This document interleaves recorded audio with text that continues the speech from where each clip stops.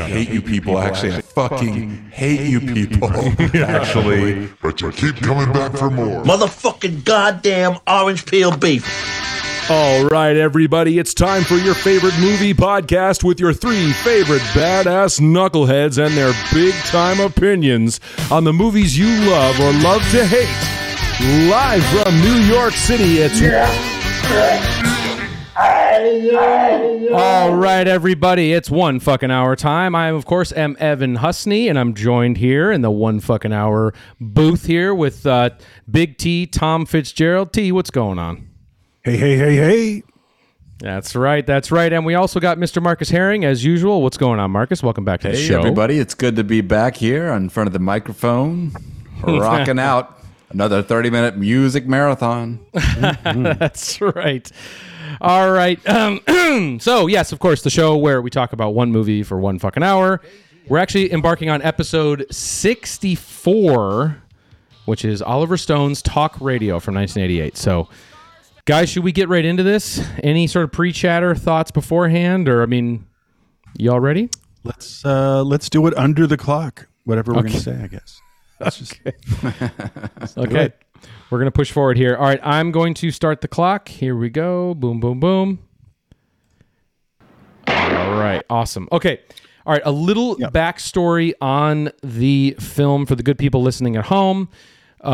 We got, Talk Radio, as I said, is the 1988 film directed by Oliver Stone, which is adapted from the play written by Eric Bogosian and is partly based on the real-life murder of Denver radio shock jock Alan Berg. Bogosian stars as a much more tortured version of Berg named Barry Champlain, who is, although similarly bombastic and controversial, and duels nightly with psychos, druggies, and, quote, pinhead rednecks, and other devotees of Slime Time Radio. When Champlain learns his regional show will be going national into millions of homes, he suffers an existential breakdown. But to make matters worse, after his routine and escalating tensions with white supremacist Collins reaches an on-air boiling point, Champlain is gunned down one night after a show just outside his studio. Spoiler alert. Exactly. But that's the film. And I'm really glad that we are finally covering this. We've talked about it a lot on the show previous.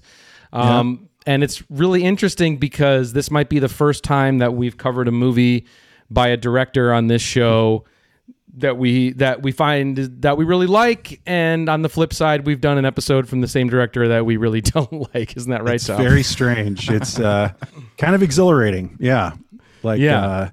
He came in twice, like the bad way and the good way. Oliver Stone. That says a lot. I'm sure we'll get around to the bad way again at some point. That's not hard. Yeah. No, That won't be hard. it's not, but he is sort of a fascinating person in this whole thing. Yeah. And you were kind of likening it to this idea of like the pancake flipping theory or of one fucking hour. It's the podcast pancake. We're coining that. Okay. Just the old flip and the flop. You know, there's two sides to every pancake. Let's put it that way. So, and we're talking about, of course, like, you know, that we did the Doors previously. That was right. Right. That's the wrong side of the pancake. Sorry, I forgot. There's so many. Yeah, the wrong side of the pancake we did was the Doors, and that's in the archive. Shout out to that episode. I had a blast doing that. But this is the other side of the pancake, and this is a totally different experience here, and it is a gem, I would say, of the 80s. Yeah. And I think what's really fascinating about it is, obviously, I'm sure we're going to get into it, as I mentioned, the star of the film, Eric Bogosian. This project really sort of started with him, you know, of course, writing the play. But what's even more fascinating behind all of this, and I think something that we should just dive right into, is the actual real life source material that was the jumping off point for this project. Because it is fascinating that, you know, obviously there was a real disc jockey, very loudmouthed, opinionated guy who was gunned down and assassinated by a white supremacist group. So here, I think to talk about that, I'm getting word that we do have a call in to the show right now. So, Stu, can you patch her in? Yeah. Stu, please patch her in.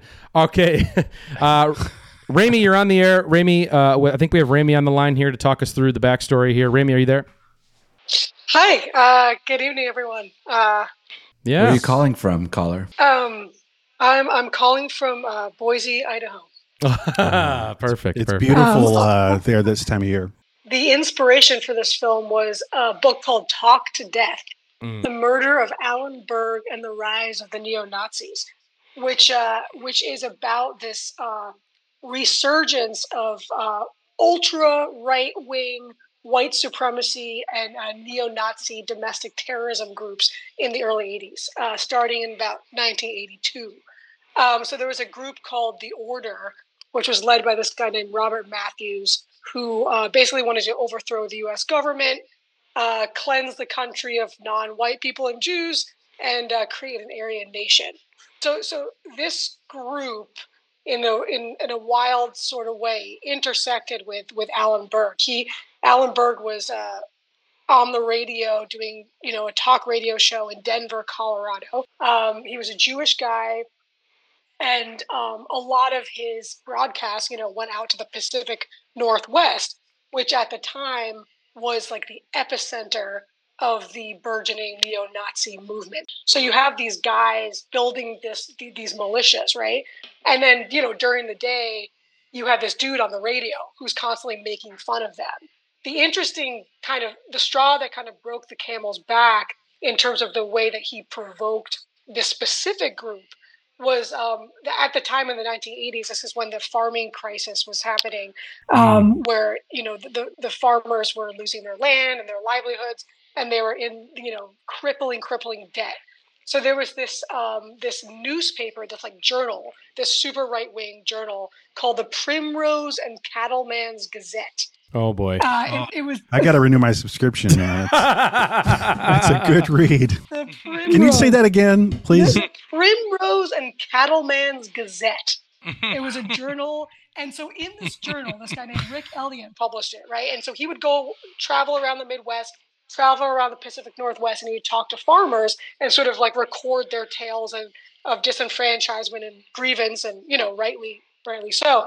But he blamed the situation on a Jewish conspiracy of Jewish bankers who were controlling the U.S. government and creating policies that would cripple the white rural farmers. And so in this little paper that he would kind of spread this propaganda to the farmers and give them that sort of grievance. And so Alan Berg found out about this, and he was like, oh shit, I got to get this guy. So he's on the show, and the guy ends up probably looking pretty silly after that. And one of the people that worked on the Gazette ended up being one of the guys in this white supremacist group, The Order, who ended up being one of the 4 people that assassinated Alan Berg. So because of this radio broadcast, there was such a big backlash, because the guy was kind of outed as being having neo-Nazi type ideas. So the Order is planning all this shit, and they have these initiatives. So their idea, because of the Turner Diaries, is that book that was written about in 1991. This dude was going to overthrow the U.S. government. But so then they made a list of people to assassinate, and Norman Lear was on the list. Oh, and what? There was all the Jeffersons crazy... must end. Yes. Yeah. Okay.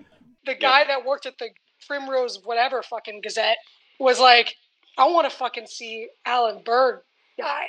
And bonus, he's Jewish. Yeah. So, exactly. Win-win for those guys. He was sort of extra inflammatory too, in his approach, right? Similar to Bogosian's character in this movie. He's mean. Yeah, he had a very contrarian sort of views on things, and really understood the art of basically making people mad at him. I mean, that's the role of somebody who's in that position. It's funny. It's kind of like a heel wrestler in a lot of ways. You're trying to get heat, from the people. Yeah, and it's interesting. Well, I was just going to say, Ramey, you read me a quote earlier where it was here's Exhibit A, something that Alan Berg would say to get heat. My favorite example was, please tell us. Oh, when John Lennon got shot, the day after he got shot, he went on the radio and was like, "Yeah, the Beatles are overrated," Yeah. But then, it's so wrestling. It's it's some kind of theater. and people do like someone, you know, decides every now and then, like, I'm going to be the man everybody hates, you know, and just wondering about his intentions, you know, Berg, like, because I think he was trying to make some earnest points, but the stagecraft is sort of a tell that he's a showbiz figure as much as anything. Is that right? Yeah, I mean, I think like it's interesting to compare the two characters, like the Barry Champlain character, which I think is very much Bogosian's take on something that was inside of himself. And then Alan Berg is a little bit of a different animal. Like, I think he had a lot of like pathos, but it wasn't as much about like ambition or ego. It was that like he had a lot of like conflicts within himself that he felt he shared with like the rest of the country. And on Yom Kippur, he would basically have people come on and just say, "Why do you hate Jewish people?"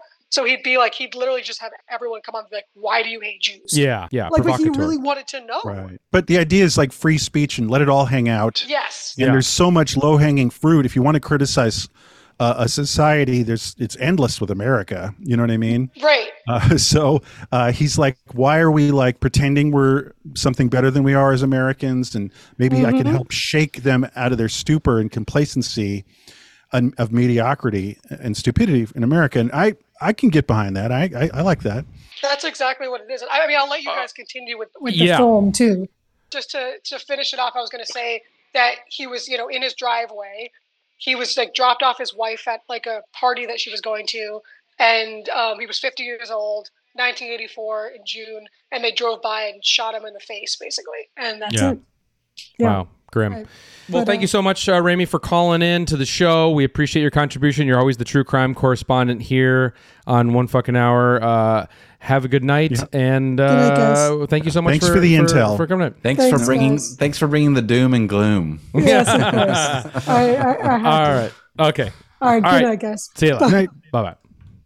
All right, and Ralph, you're on the line. So what's going on? No, I'm just kidding. All right. So, but that was great. I really appreciate that insight there. And but I think it's a good framework to dive into of just kind of the backstory that really helped impart and inspire Bogosian. Because let's talk about Bogosian for a minute. Okay, so you have Eric Bogosian, who is this that mug, that face, the big green eyes, you know. He's literally probably almost in every frame of this movie. The voice. And who foots the bill? You, Rhonda Q. Sucker. Hey, it could end tomorrow. The $200 billion drug problem in this country could disappear overnight. The voice, yeah, exactly. Yeah, his voice is incredible. And but he comes from the world of, off-Broadway. He was kind of an off-Broadway celebrity in New York. And he's such a great choice that even though, yes, he did write the source material and he acted in the play, it was so good. I'm so glad they made the choice to keep him in the movie rather than recast some famous actor, or whatever, because that really, I think like makes Dustin it work Hoffman or something. I could feel his passion, like driving the project, and he's just like, he's like a tour de force actor in this film. Like he's really laying it down, and you can really feel it. It makes a huge difference. Absolutely, and so anyway, so he was known for doing several one-man plays, and then of course he did bigger productions in New York. They won awards. And it's just a funny little detail. I was reading this 1988 profile of Eric Bogosian during when the movie came out. And it was saying, like, literally in this, the only thing that caught my eye was that, like, his current hobbies as of 1988 was doing yoga to heavy metal music. That was something he was doing in his free time. Hey. Hell yeah. So we got that in common, too. Yeah, exactly. Yeah, exactly. Right. But yeah, man. What kind of people. Yeah, exactly. But Eric is interesting because, and especially in this movie, like he's in almost every frame of this movie, right? Like more frames than not. And it's amazing that he kind of took this character, or it's interesting, I should say. He took the character of Alan Berg and sort of made a more like tortured, self-destructive sort of version of this.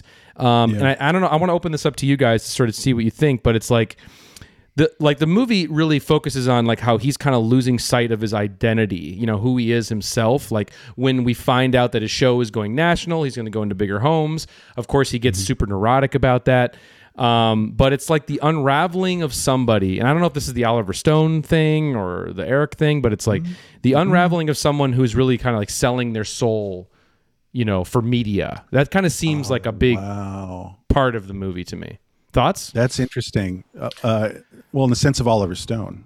Yes. And how he might be influencing that part of the film. Mm-hmm. Yeah, or that it's or that it's in the, I don't know if it's in the play, I'm not sure, but it's just right. That's something that is unique with this version of the story, like building off the Berg character and making something. The neurosis on the cusp of upgrading and maybe fame and fortune, because and I'll just say this, and you guys. Just the context on Oliver Stone, because there's a few big chunky people happening here. The real guy, Eric, and then of course there's good old Oliver Stone, and he was coming. I don't know the order exactly, but he was the fucking man with Platoon, and then Wall Street was huge. So that's a monstrous 1-2 punch in Hollywood, right? Probably beyond his expectations. And then he did this.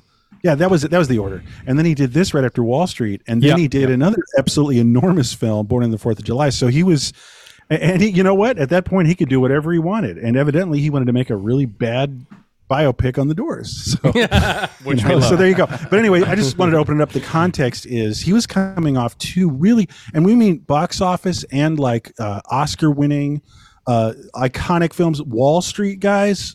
Greed is Good. I mean, he made and Platoon, I Am Death. I mean, those are really heavy movies, Yeah. And I just the other thing to say is just like, and then this is his after hours kind of. And I love these films that sneak, these little tiny movies that like kind of get lost in the shuffle of directors' big films. And this is definitely akin to like what we did last week with After Hours and Scorsese. It's like this film is I'm probably rarely talked about, but it happens to be one of my favorites of the 80s, So that's all. Just wanted a statement on Oliver. Yeah. Is he the type of filmmaker who really processes his like neuroses through his films? Because I feel like you think so? Like intentionally? Earlier. Yeah, I think earlier. I feel like he definitely has an agenda, and he's like trying to push, like make a change, make a difference, make a statement with his films, right? And a lot of times it is very political. So like when I reacted to what Evan was saying about, Bogosian's character's got this. He feels like a hypocrite. He feels like a sellout. He has that big monologue at the end that finally explains like his state of mind, where he's like, basically says like, yes, I'm doing this all for personal gain.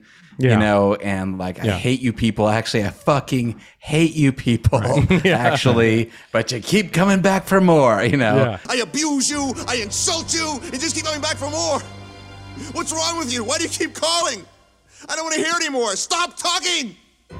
Go away.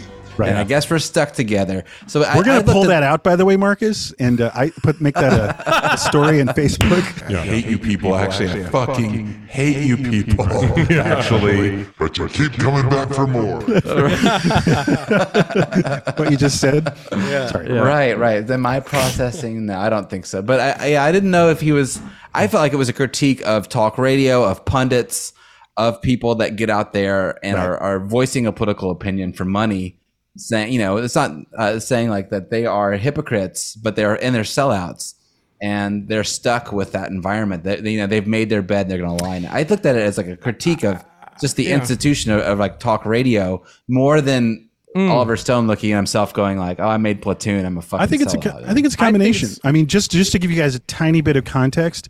Yeah. I'm talking about earlier Oliver Stone, because he got even more agenda driven as the years went on. Yes. But he wrote The Hand, or God, did he direct it too? The Hand with Michael Caine. Yeah, I love that. Loses his hand. He's a writer, and that is 100% an Oliver Stone horror movie. Like it's about like male impotence, creative impotence, revenge, and that is very personal. So he was kind of coming out of being a more personal director.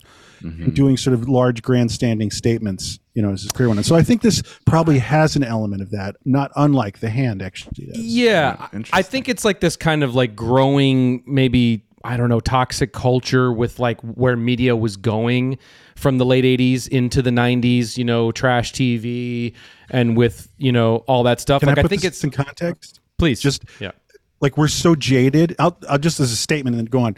Just because I remember this, we're so beyond. We're so calloused and jaded by like, you know, there was Jerry Springer's show, but then also now we're here with like World Star and just forget it. It's like everyone's so jaded. But I remember at the time on Geraldo, when there was a fist fight during the show and on camera, Geraldo's nose is broken. That was so shocking. Yeah. That was like on the cover of Newsweek. That was like where are we as a country? We lost our way, you know, like, and it's reflecting that. And now it's so beyond who cares. Yeah. You know January 6th. Yeah. But at the time it was a very hot button issue. That's all right. Yeah. Right. But it like, I think it's part that, right. But I also do think that maybe with the source material in and of itself, like, I don't know. I've seen interviews with Bogosian talking about the film, talking about the play. I don't think he is very agenda driven. I think he's more interested in the character and interested in the relationship between him and the wife in the movie, which is actually taken from the source material. Alan Berg actually had like a close friendship with his ex-wife that he depended on for a lot of things. That's taken from the material. I think he was more fascinated with the interpersonal and the emotional and the inter thing. But I think you can also look at it as a way, like kind of indicting culture, but also indicting like, or just examining, you know, this concept of like the escalation of like free speech and like going out there and, you know, the like danger of all of this, of broadcasting it on this platform and inviting in all of this vitriol and stuff. Right. And I think that the film does a really good job of showing the escalation of that, because just a couple things, maybe just, I don't know if you guys want to talk about, but one thing just from a stylistic point of view that this movie I think does really, really well is it's incredibly claustrophobic in that, you know, it's taking place predominantly in that studio. And a brilliant choice that he makes in this movie, and this is rarely done in movies about movies or movies about radio or TV, is that like they're using the radio microphone like as the boom mic in this movie. Do you know what I'm saying? Yeah. I don't care what you think. No one does. You want to know why? Because you're trying to kiss the master's butt. That's why. You call me up. You're trying to get deep with me, how much you love Jews. And they're really using it in a way to kind of like bring you into the program. Like we become listeners, you know, of this show and are getting really invested in like, you know, holy shit, like this is getting out of hand. Like, he's super reckless. Like this character is reckless. Like he's gambling with his life in this movie. We see scenes in this movie where he's opening things that might packages that might explode on the air and kill people. True. You know, and that's so intense. He's inviting the metalhead idiot. Like, bring him up. Give him the address. Let's get him in here. He might kill us. He might kill us all. But yeah, bring him on. Right. Bring him on. No idea where he's coming from, but let's do it. Bring him up. Yeah. Marcus, sorry, were you gonna say something? Oh, no, I mean, I was just reacting to what you're saying on two levels, really. Like, one is that, like, you know, the claustrophobicness, shooting in a studio, and how felt very inspired by this movie. It's mostly all taking place in that studio, except for a couple, like a walk in the park and a flashback. And then some flyovers of Dallas, which, shout out to Dallas, that was my childhood skyline, was that green building and the X's and the Reunion Tower and stuff. So I was tripping watching that. But nice. But yes, I love that they were able to just take some flyover footage and combine it with some studio footage and film this play and do sort of like an ultimate filmed play, you know? Yeah. And because it didn't feel caged at all, but you could feel it was well written and well performed. It felt like a play. It felt like a really good play, a really good, really well filmed one. But also, like when you're talking about shooting the microphone, or like the microphone reminded me of just like all radio movies were coming to mind when I was watching this. Private Parts, Pump Up the Volume, which I Fisher feel like King, right? The Fisher King, yeah. Absolutely. Airheads. Airheads, sure. Yeah, Good Morning Vietnam, of course, for Tom. Robin, Robin, but Robin there. I was thinking about all the tricks that they use to make a radio film work, because a radio sounds like the type of thing that wouldn't make a good movie. You know, because you're like, I'm going to sit in a room with one guy. You know, doesn't sound like it's going to be very visual. No, it doesn't. But I think they pull out all the stops here. You know, doing lots of visual tricks in the film. shooting through the microphone to give it that good sound. You're with Bogosian's voice like the whole film. You're getting entranced by his voice. It brings you in. It really brings you in when you hear that compressed, gainy microphone. It's like right there in the whole time when you're watching it. That's true. Sorry. Yeah, go ahead. Absolutely. Oh, no. Well, then the other thing, too, is that since it's Oliver Stone, he really just cranks up the drama to 11 or whatever. Because this is everyone that's calling in is a freak and being really screaming, crying, gonna kill somebody, just rape somebody. It's radio of the radio drama of the highest order. The most dramatic things that could ever happen on Dante's air radio are happening. Yeah. Well, one evidence of that a really. To me, kudos to Oliver. Can't believe I'm saying that. But you're a fan. We're pancaking. We're pancaking hard over here. But one just great choice stylistically with the movie is, Raimi was talking about the Turner Diaries earlier, but there's this great scene where one of the first real white supremacist bozos that calls into the show, and he starts really getting into it with them. Barry Champlain starting to get into it and talk about he's breaking down the Turner Diaries and what it's about, and it's about the race war, and it's about bombing these government institutions and all that stuff. Yeah. But Oliver plays it so well. The intensity of that scene is really on 10 because Eric's shouting, and then the music is just Jews, blacks, homosexuals, feminists, and other mud people. It's an idiotic book written for people with bubblegum brains who never got out of the 4th grade watching reruns of The Blob. It's so in your face and so loud in the mix that it just makes just what he's saying feel dangerous, and it feels like us watching it. We begin to feel Jesus Christ, he's going over the edge. He's putting himself in danger. It's kind of like listening to, in Zodiac, the guys calling into the show, right? About this is what I'm getting at. My new tangent here is just it's hard but interesting when you successfully do it to have just a voice on a phone be scary and threatening. You know what I mean? And creepy. Yeah. And of course, it's the voice actor that matters a lot, and all the choices, what they're saying and everything like that, and the music choices and all that stuff.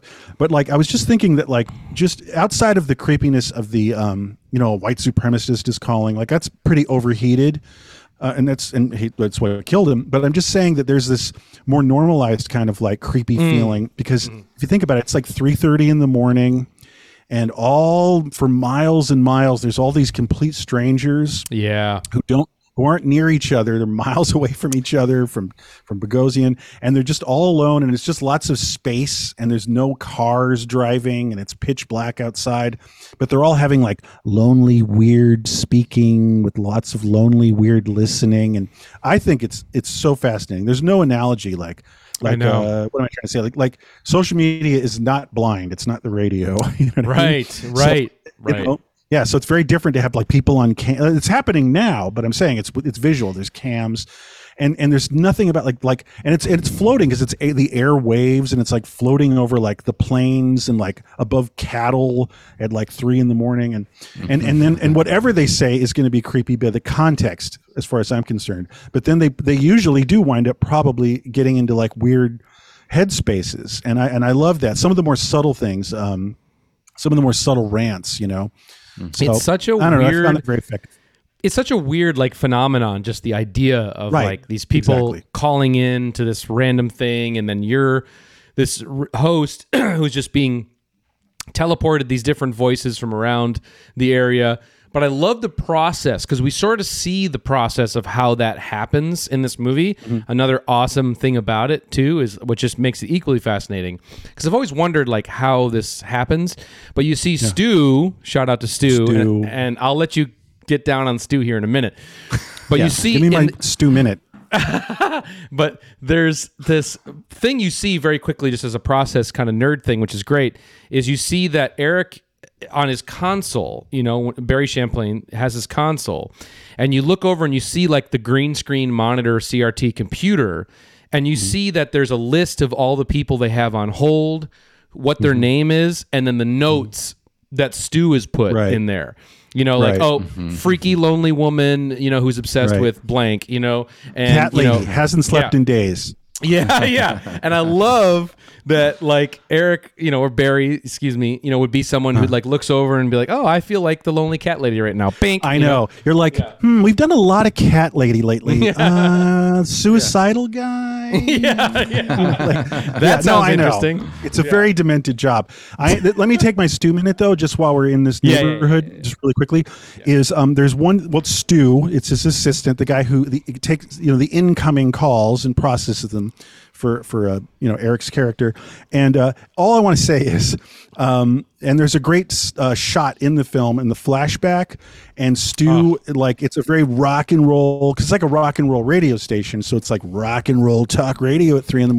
And you see Stu, and he's got a huge multicolored afro and big oversized novelty sunglasses, and he's like smoking a joint. He's like, this is the best this place has been in a long time, brother. And anyway, this is my minute. It's just, I've always loved these kinds of characters in movies. I think it started with MASH, the movie MASH, where it's like, I'm damn good at my job, but I'm kind of rock and roll and going to toss one back and fucking fix this guy up and sew him up and, save his life. And like, have a martini. It's like rock and roll, all-nighter, midnighter, like toker, kind of thing. And it's very like, I'm the anti-boomer guy. I'm always criticizing him, but that's a boomer thing I love, a boomer trope, I guess is what I'm trying to say, which is like Johnny Fever from like WKRP. rock and roll sidekick. Yeah. Like rock and roll sidekick. Rock and roll. Yeah, like rock and roll sidekick, like, let's fucking turn the mother out and like twist it into shape and, like haul ass, that kind of thing. But what he's doing is like this stationary job at a radio station, and they're all doing rails like on the board, so love for Stu. That's all. Yeah. Shout out to John C. McGinley is the actor who plays Stu. That's right. So I was shout trying out to him. Place him. I was trying to place like, what have I seen him in? Oh, he's in Seven. Well, you've got the DVD of box set of Scrubs, right, Marcus? Okay, that must be. I think he's from Scrubs. Yeah. He's in Office Space. Office Space might be where you might be thinking. Oh yeah, he's one of the guys interviewing everybody about the job. He's like one of the corporate guys who's he's so good. He's great. Like he loves Barry White. No, sorry, what am I saying? He loves Michael Bolton. Michael Bolton. Good. What's your favorite Michael Bolton song? Right. Yeah. Right. So you sort of mentioned a couple things. You mentioned the flashback sequence, which we have to talk about because it's probably something that definitely was not in the play, but it's an interesting thing, mechanic here they're introducing here for the movie to kind of give some color to his relationship with his wife, who's a fascinating character. Yeah. But man, it was so hard for me not to think about, Marcus, you already brought it up, Private Parts. It feels so Private Parts. With especially Eric Bogosian's like big, I don't even know what you call that hair, like big. It's a big mop. Jufro. That's the parlance. Yeah, a wig. I think you call it a wig. It's insane. It's I call it distracting. It's insane. It's distractingly, insanely huge. It looks like a wig that's ill-fitting. Like something's not fitting right on his head. Like it changes his hairline or something. Right, like it's like stops in the middle of his forehead or something. But it all works. I'm kidding. It's still a cool scene, and I'm really glad they did it. And it's not like they're trying to like play him as super younger, but it does have that like startling thing for a second where you're like, this is the guy I've been watching the whole movie. Now all of a sudden he's wearing a long-haired wig, and I'm supposed to think that he's a lot younger. He turned his hair up to 11. Yeah, for sure. But it's I did chuckle. I chuckled when And you know what? Maybe that's even intentional.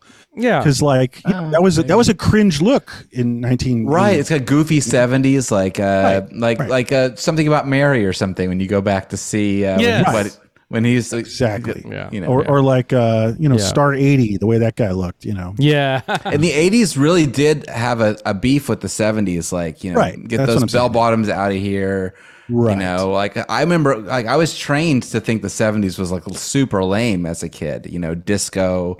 Bell bottoms, all that stuff. Even just as a 6-year-old, it was like that's out of fashion or whatever. An eye-rolling that long ago. Yeah, exactly. Well, he's so because I think it's to show this kind of stark transition that not only does the 70s sort of version of what he's doing take, because obviously he becomes a guest on this other guy's show and he supersedes him by being, more controversial and provocative. And then the whole world just changes, like media, culture, everything changes. And then of course it establishes that he's, why his relationship with his wife, broke up is because not only is he, have this kind of, mean-spirited D-bag side, but he also is sort of like about, he's very reckless in terms of his life and his relationships, and he's putting this show. I love how this show. It might even screw up a marriage. Fuck our marriage. Come on, this is important. I need you. Don't you want the show to be as good as it can be? This crazy ass show where he talks to toothless people on the air is this unbelievably important piece of art. It's his everything. It's his everything, which is which is so weird, but it is. And he never even planned on it. Like he did stumble onto this, Yes. Through a happenstance connection. Right. His job. Right. So, right. Anyway. Yeah. Right. It's like a few markers were like, it's 1 fucking hour or nothing, to your wife or something. Yeah, exactly. Right. He seemed pretty happy selling suits too, so. Yeah. It is true. There's part of that arc that doesn't make sense to me. Part of his arc, part of him losing his mind and losing his shit, and then being like, that's it. You're gonna get the national contract now. There are a few holes I felt like in the logic that popped up for me, and that's one of them is why is this his core being now? In terms maybe he of had nothing else, Yeah. Well, I think he might be a start for attention, Yeah, he doesn't seem like he's from the area, right? He is, I guess, or did he move around to become radio? Because he seems like a coastal elite who's stuck in. I think that's what it is. I think that's a big part of also what the Alan Berg story was, as we mentioned. He came from Chicago. And he was on track to be a lawyer, like Raimi said. And I think the real story is, I think his alcoholism got in the way and he might have been disbarred or something. And this was something that he fell into, selling shoes, getting spotted on the street. And I think that really what it's about is his relationship to his wife. I think that's the big key, motivating factor in this whole thing, is that his wife played such an instrumental part to his happiness and to his success. She was there. It's great that you get to see in the flashback the scene where she calls into the radio program and is kind of a part of it, and a part of it in terms of kicking it off and making it successful. And then of course that crazier scene when we're in the present day and she calls in. But the thing is that I think the whole idea of his character is that it's really about his happiness and where he's at, and having this big fundamental midlife crisis where he's living a very dissatisfactory life in terms of this is what he's doing night in and night out. He's dating, his colleague. He's probably sleeping with people he doesn't care about. He's very lonely on the inside. And the really thing that is his true happiness is probably his wife. And the thing that's what really, his relationship is the most fulfilling thing, and he fucked it up. And I think that that's something that he's, by the end of the film, once we get to before he actually gets murdered, you get that moment where he's just had that crazy regurgitating monologue of just getting it all out there in the open. And he almost feels like he kind of comes to peace with everything, for a second. Okay, this is my life. This is what's going to be. We're going to do it again tomorrow. Right. And then boom, boom, boom, he gets shot and he gets killed. He's cut down. Right. Do we want to talk about the that big monologue scene? That's kind of the penultimate moment. Sure. I thought maybe we could. I think there's a few, again, it's a complex movie. I think there's a lot of threads going on here. And I think one of the interesting things is the situation. Well, I'll just put it this way. Very rarely do you hear someone blame the public. And I think that's actually interesting and significant. The only other time, it's in this movie where he's saying, wait a minute, why does this country suck? Because each and every one of you is failing to be a solid brick in a functional, intelligent society, right?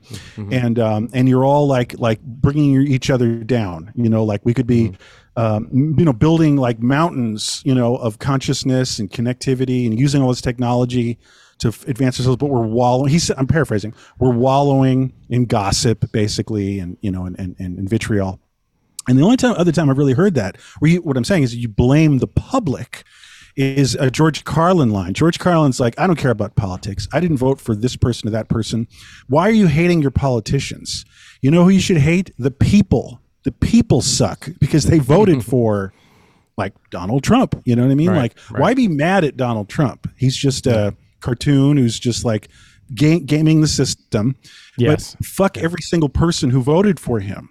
Well, Right. like why let the public off the hook? So I found that was kind of a thrilling moment to hear that part of the rant, and I think that is a window into his state of mind. I think out of all of his own personal conflicts, that weighs on him. Yeah, I think he actually really just took a deep breath and went, I hate these people, and we failed. Like it's over, and like I'm just playing around in the garbage, you know. And now it's going to get bigger. No, but I'll say it's triggered. All I'm saying is it was triggered by his exhaustion, just looking and staring at that metalhead and his complete vacuous. Okay, behavior. we're gonna get to all. that one. We're gonna get to that okay. But that's all. 1 second. No, for sure. But I also do think that it's the fact that he's about to be amplified nationally means Right. that the fishbowl is going to get even larger, and now we're going to get Alabama weirdos, and we're going to get fucking West Virginia yahoos, and it's going to get even grimmer, and probably he's going to cast a wider net of weirdos, probably, right? Maybe, I don't know. It's going to be blindingly overwhelming for him to try to just breathe in and take in the mass ugly stupidity of America. Yeah. He also says he's worried about, he wants people, he was worried the audience is going to leave him, that he's worried. He expresses that to his like girlfriend / assistant or whatever, producer or whatever. He's like, you know what, my fear is that everyone's they're not going to like me. They're going to go away from me or whatever. That's also mixed in there too, I guess. The fact that he would lose it all. That's true. When the stakes are really high. Yep. That's definitely true. Gamble. Yeah. He's gambling. That's what he's doing. But I did want to say, I was opening it up to have a moment to deal with the real gem of this movie, which is I think that it's a watershed moment when he just looks, and I can't believe I'm saying this, but there's a scene in a movie where there's a watershed moment where a man looks into the eyes of a really stupid metalhead and just sees America's soul die right in front of him. And that's I'm opening up to you, Evan. That really is, I would say, the biggest stroke of genius in the whole movie. It's incredible. It is. Okay. So let's get into this because it's really the best. So obviously, just to set it up, there's a scene, there's scenes in the film that are building as it's progressing, where there's a very disturbed caller who keeps sort of pranking. We find out it's a prank, but he keeps calling in to say that his girlfriend is actively overdosing or committing suicide or something, and we see the studio reps and everybody getting very concerned that the show is getting very off the rails.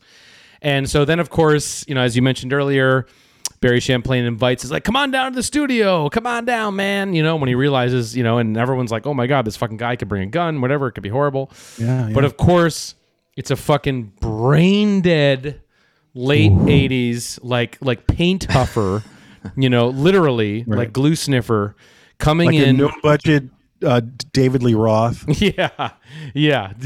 Coming in. The 80s metalhead was like part surfer, part metalhead, right? I guess just like total buffono and bonehead buffono, and played, of course, brilliantly.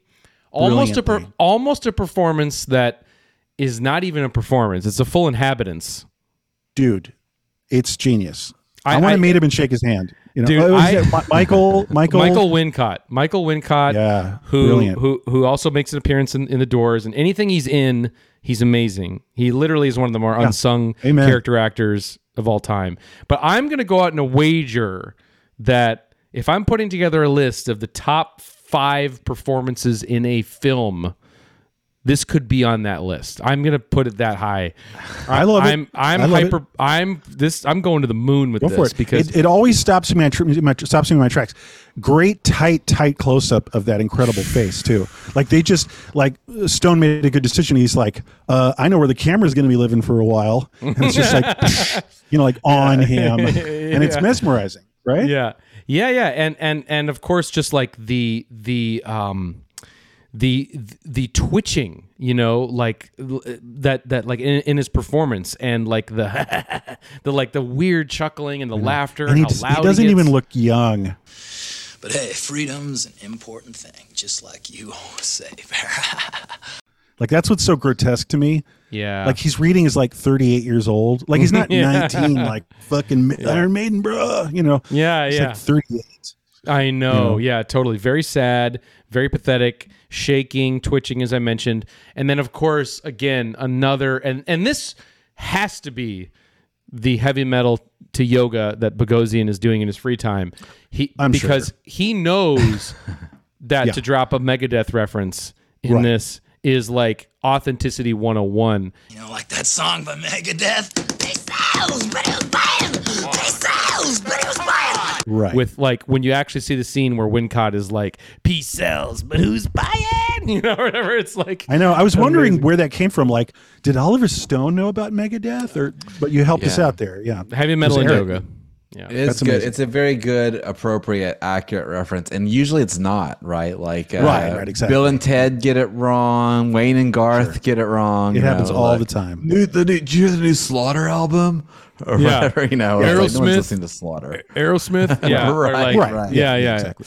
Yeah, but it's like he really nailed it. But yeah, I can't say enough good about that performance. It's disturbing. It's hilarious. Kent, you're an idiot. I sincerely hope you do not represent the future of this country, because if you do, we are in sad shape.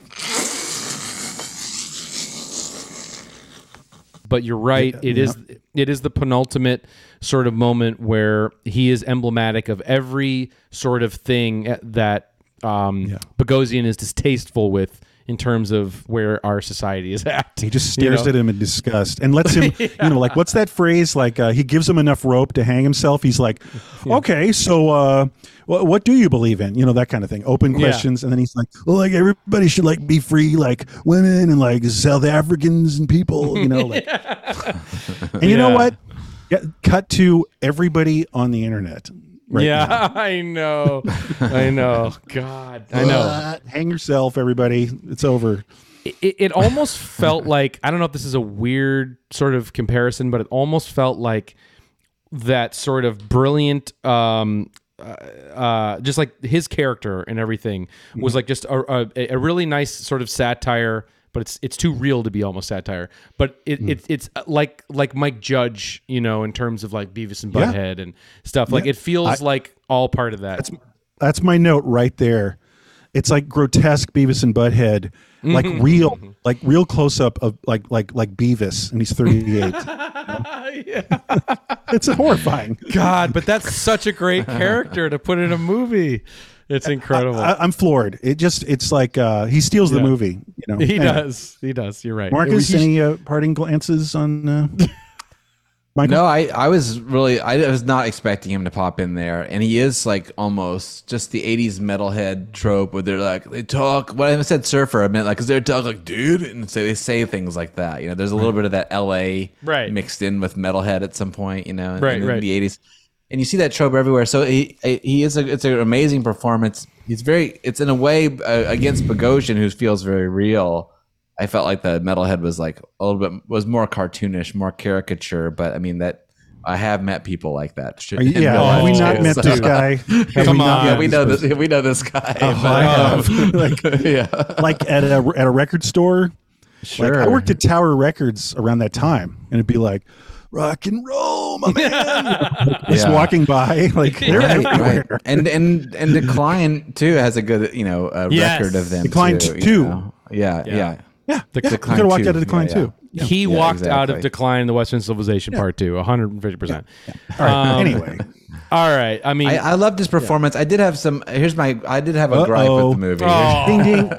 Marcus's contrarian corner. Ding ding ding ding ding ding. Fucking hate you people. Okay, so I thought Bogosian, he's got that amazing voice. He's really bringing an amazing performance. And my issue was some of the callers, I didn't like their accents, and I thought they were doing like I'm doing like a Texas accent here, and it might be because I'm from there and I got an ear for it or whatever. Okay. Well, some people are doing that, and then some people call in, they talk like this, and it just sounds like a guy doing the voice to me, And so it is people from the cast doing it. So I just wish that they had like got more of a real people voice is calling in, more realistic accents.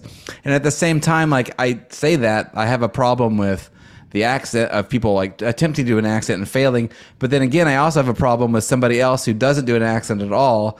And Rocket's red glare pops up again. Which I know. Is so weird that guys, because I had forgotten that. Full stop. I'm watching it and I'm like, no. We just did 2 Rocket's red glare movies in a row. I know. And that's so weird. Just chilling. What are we up to here? Yeah. So, well, you know what else is? We mentioned Mystery Train in the last episode too, and he's in that fucking movie too. Right. Yeah, Rocket's red glare. Well, was in this movie just for the audience. He was like the Chloe Sevigny of the mid-80s. But he was in After Hours last week's episode. Just to mention that. Yes, just to be clear. Yeah. So he's got this. He's doing like his character is called like Redneck Caller or something like that. And when he's the guy who shoots him at the end. So he said when he shoots him, he says like, "You're dead, fucko." You're dead, fucker. He's got like this fucking New York accent. Yeah. He's got a bolo tie and he's going like, "You're dead, fucko." Like it's so New York. And I thought it was a missed opportunity because I would want to see like a redneck, racist area, whatever. Sure. Like I'd want to see like a more of a what happens. I've seen a New York guy shoot somebody before. I want to see like what is this like assassin? This like Texas assassin look like? You want to see like a J6 or something? Yeah, got it. Right.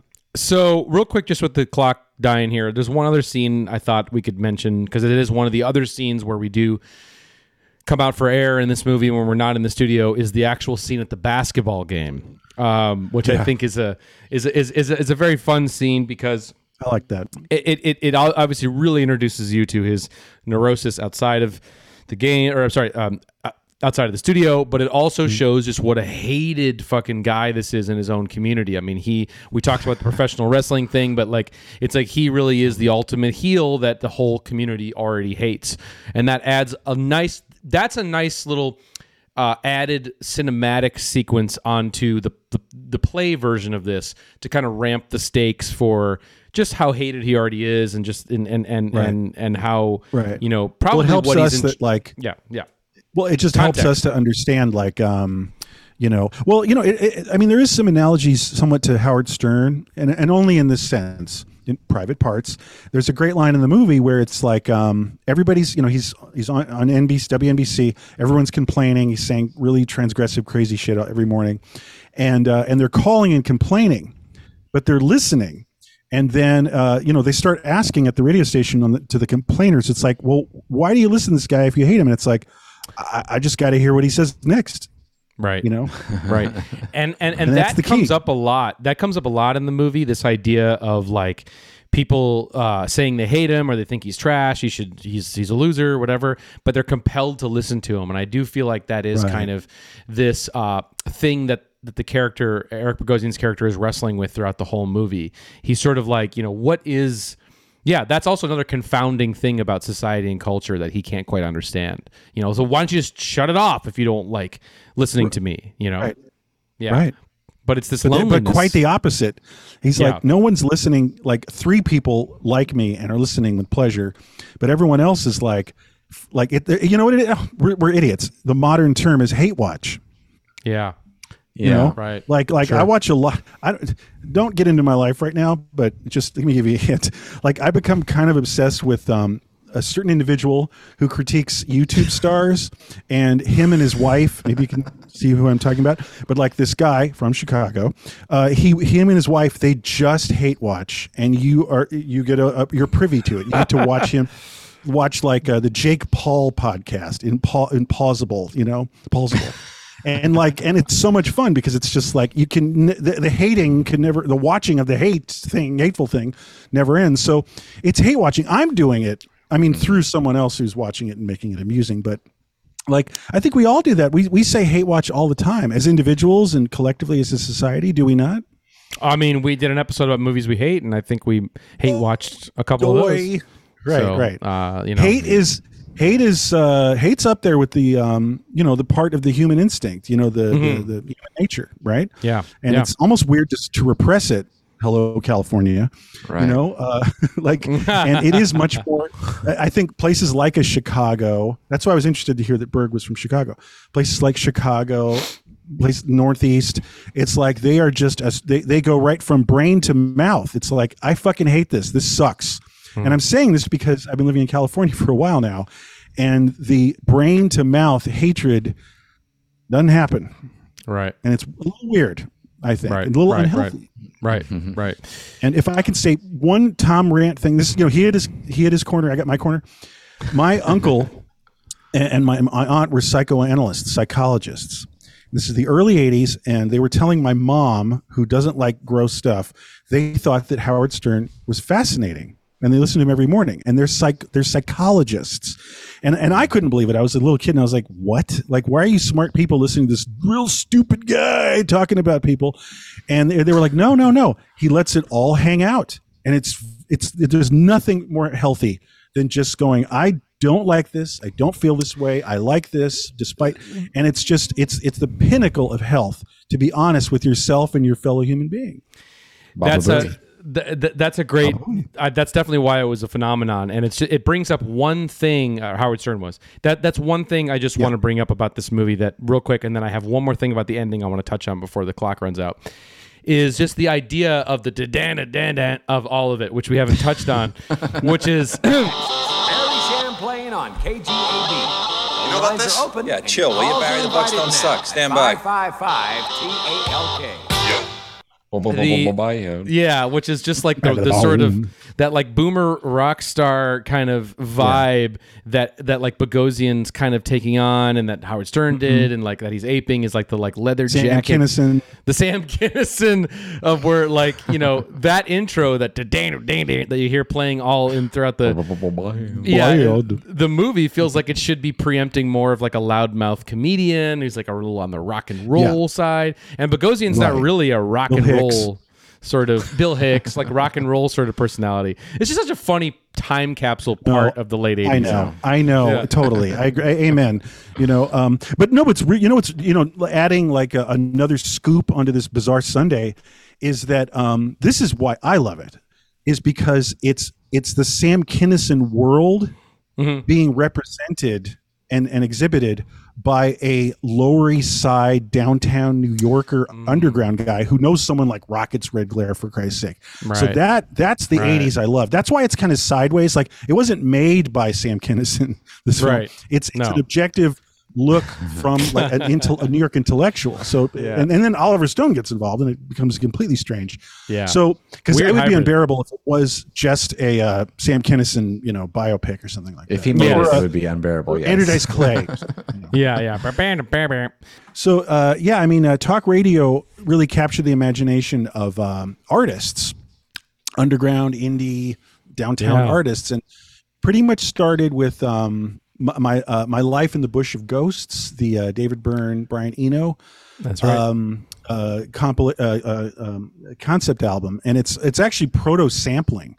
The album is incredibly cool, and what one track called "America Is Waiting" is actually samples of talk radio, and guys saying like, I feel guilty, and it's like, no, it's like, hey man, say that again to my face, that kind of thing. And it's just all this crosstalk. You actually hear the song America's Waiting during some montage in Wall Street, Wall Street by Oliver Stone, and there's another fascination. This is a deeper cut, but Butthole Surfers did an entire song with some kind of late night Texas talk radio nightmare where a woman can't sleep, and she's talking to a psychiatrist, and it's hell on earth. It's called 22 Going on 23 from the Locust Abortion Technician album. And that's cool. So just, I don't know if you guys have any other thoughts, but just like Negative Land, just reminded me of that Negative Land chopping stuff up, and exactly.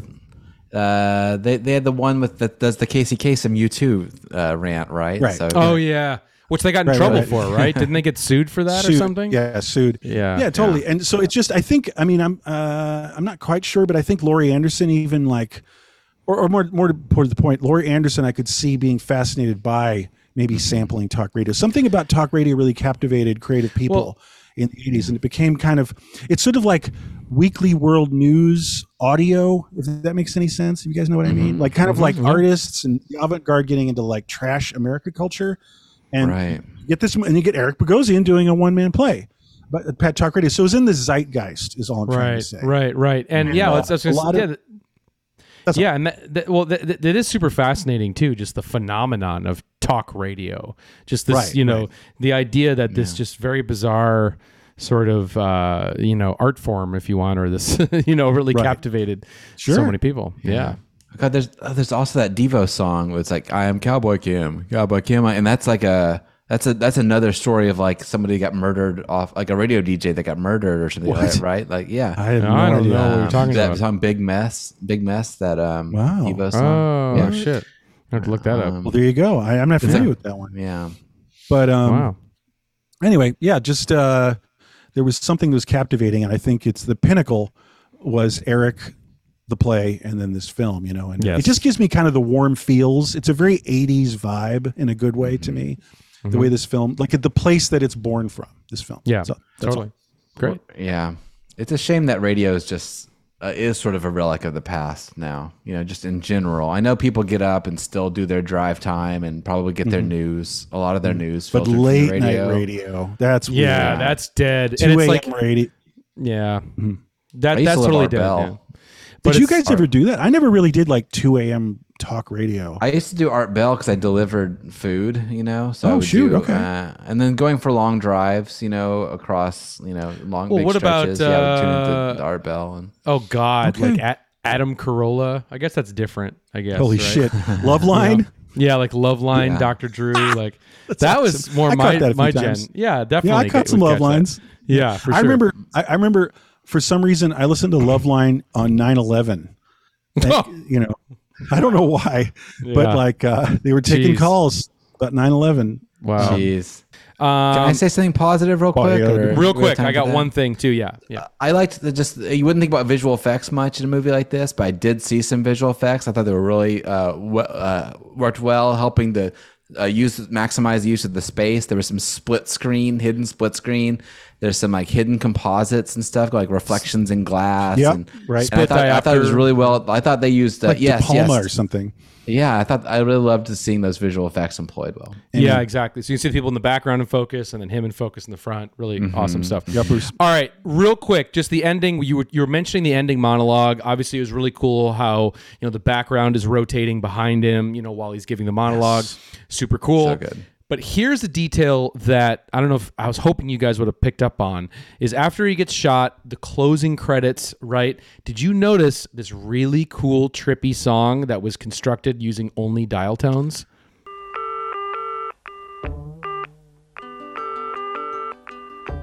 I love that. Yeah. Yeah, that's Penguin Orchestra, right?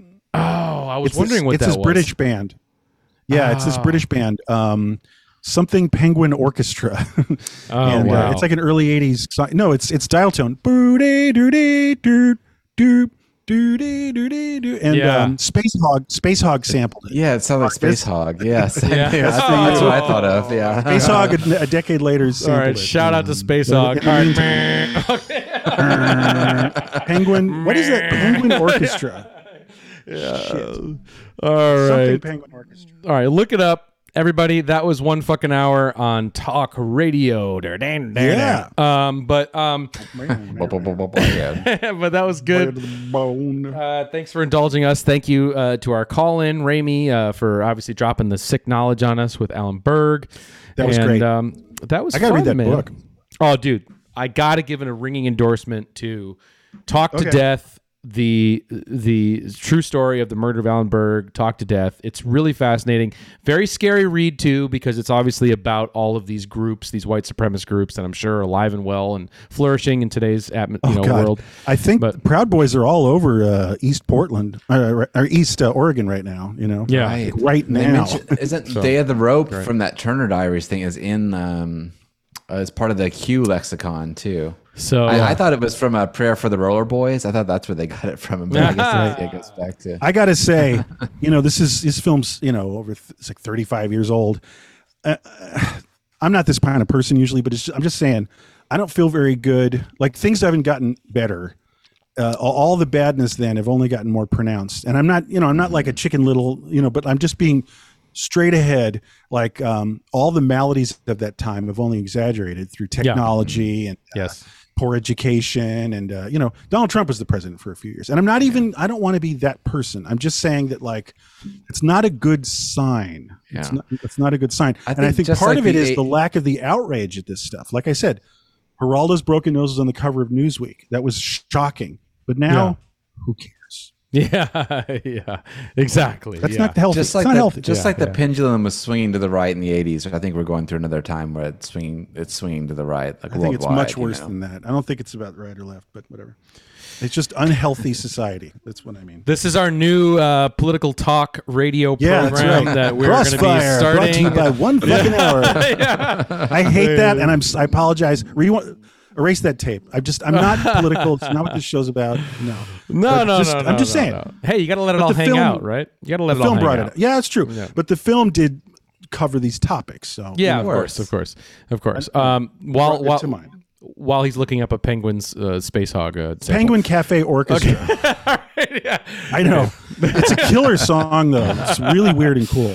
Everyone get Penguin Cafe Orchestra. Got it. Yeah, really cool. Definitely have a link to it in the description of this video. But guys, let's just touch on some of the 1 fucking hour breaking news alerts here, if we can, just for a second. Number one, Stu, you got it for us, Stu? Okay, so here's what's happening. Okay, number one is thank you to all of our listeners and all of our subscribers. We've reached past the 1,000 subscriber mark.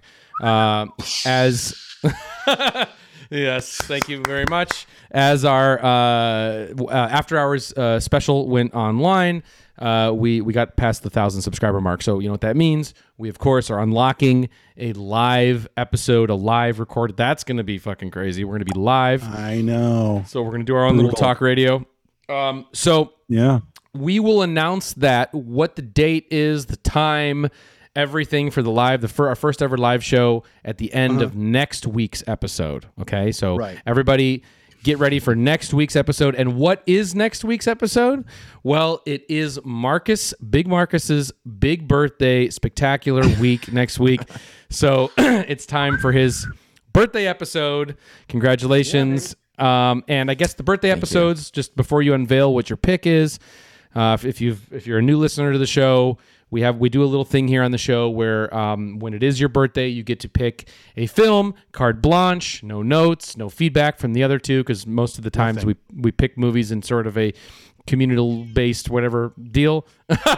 Wait, turn that up. I couldn't hear that. It's birthday boy.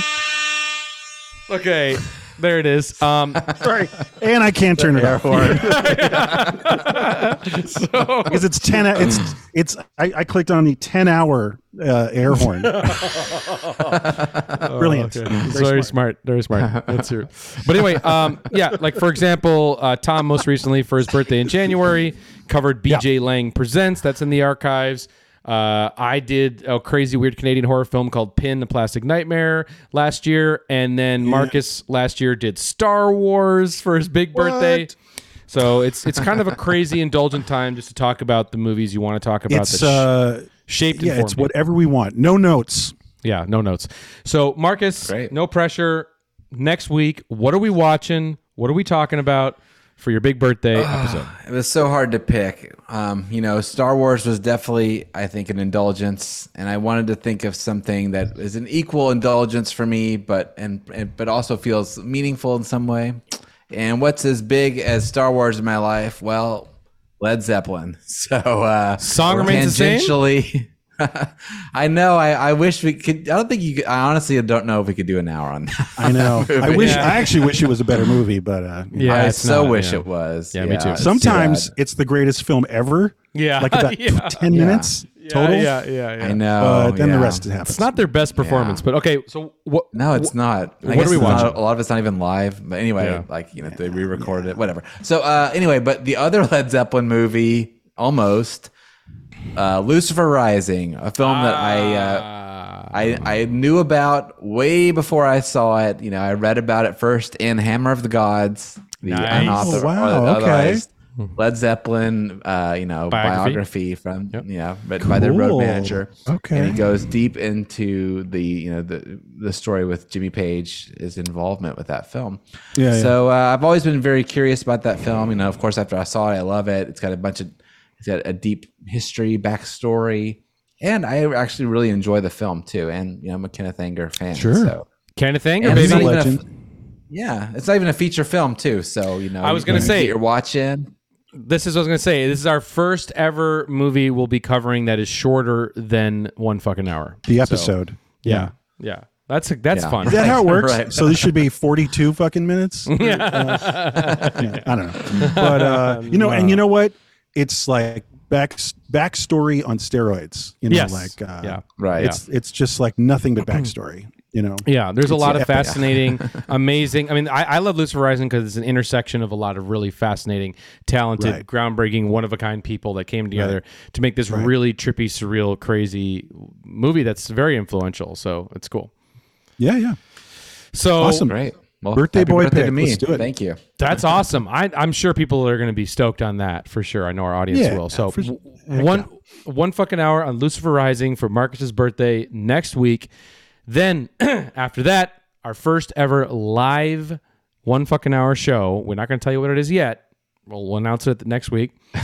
And then after the live show, stay tuned because we're going to be unveiling a big project, a big undertaking that we're going to be doing that's going to bring us into like the fall or the winter. Yeah. You got the rest of the year sketched out, basically, with this high concept.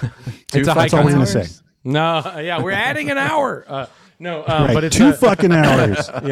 But it's it's inflation. It's 2 hours and 2 minutes. 1 hour. I forget it. I screwed it up. Yeah, it's all good. Inflation joke. But who doesn't love inflation jokes? I know they're all the rage now. But it is going to be a big undertaking and it'd be really cool. It's going to be interactive. I'm very excited. Like this is going to be awesome. So everybody get psyched about that. But all right, everybody. I guess we'll wrap that up with that. Thank you again for watching this week's episode, and thank you again for the 1,000 subscribers. Again, but if you're not subscribed, you should still subscribe. That'd be great. And we can't leave you though without your Mummin of Zen. Never gets old, of course. And guys, have a good rest of your week, and we'll see you next week. All right, thank you so much. Take care. Bye-bye. So birthday long. week coming up. He's a controversial civil rights leader as well. He's the founder of the JDL, the Jewish Defense League, a very controversial organization. Here is Irv Rubin and his bodyguards, Al and Joseph.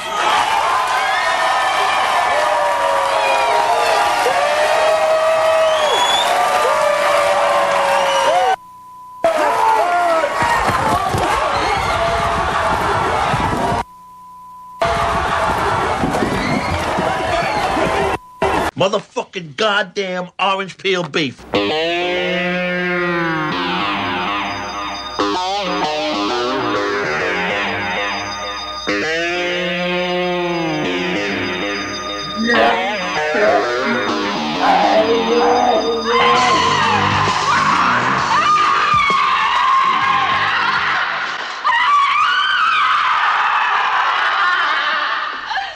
That was wicked, man.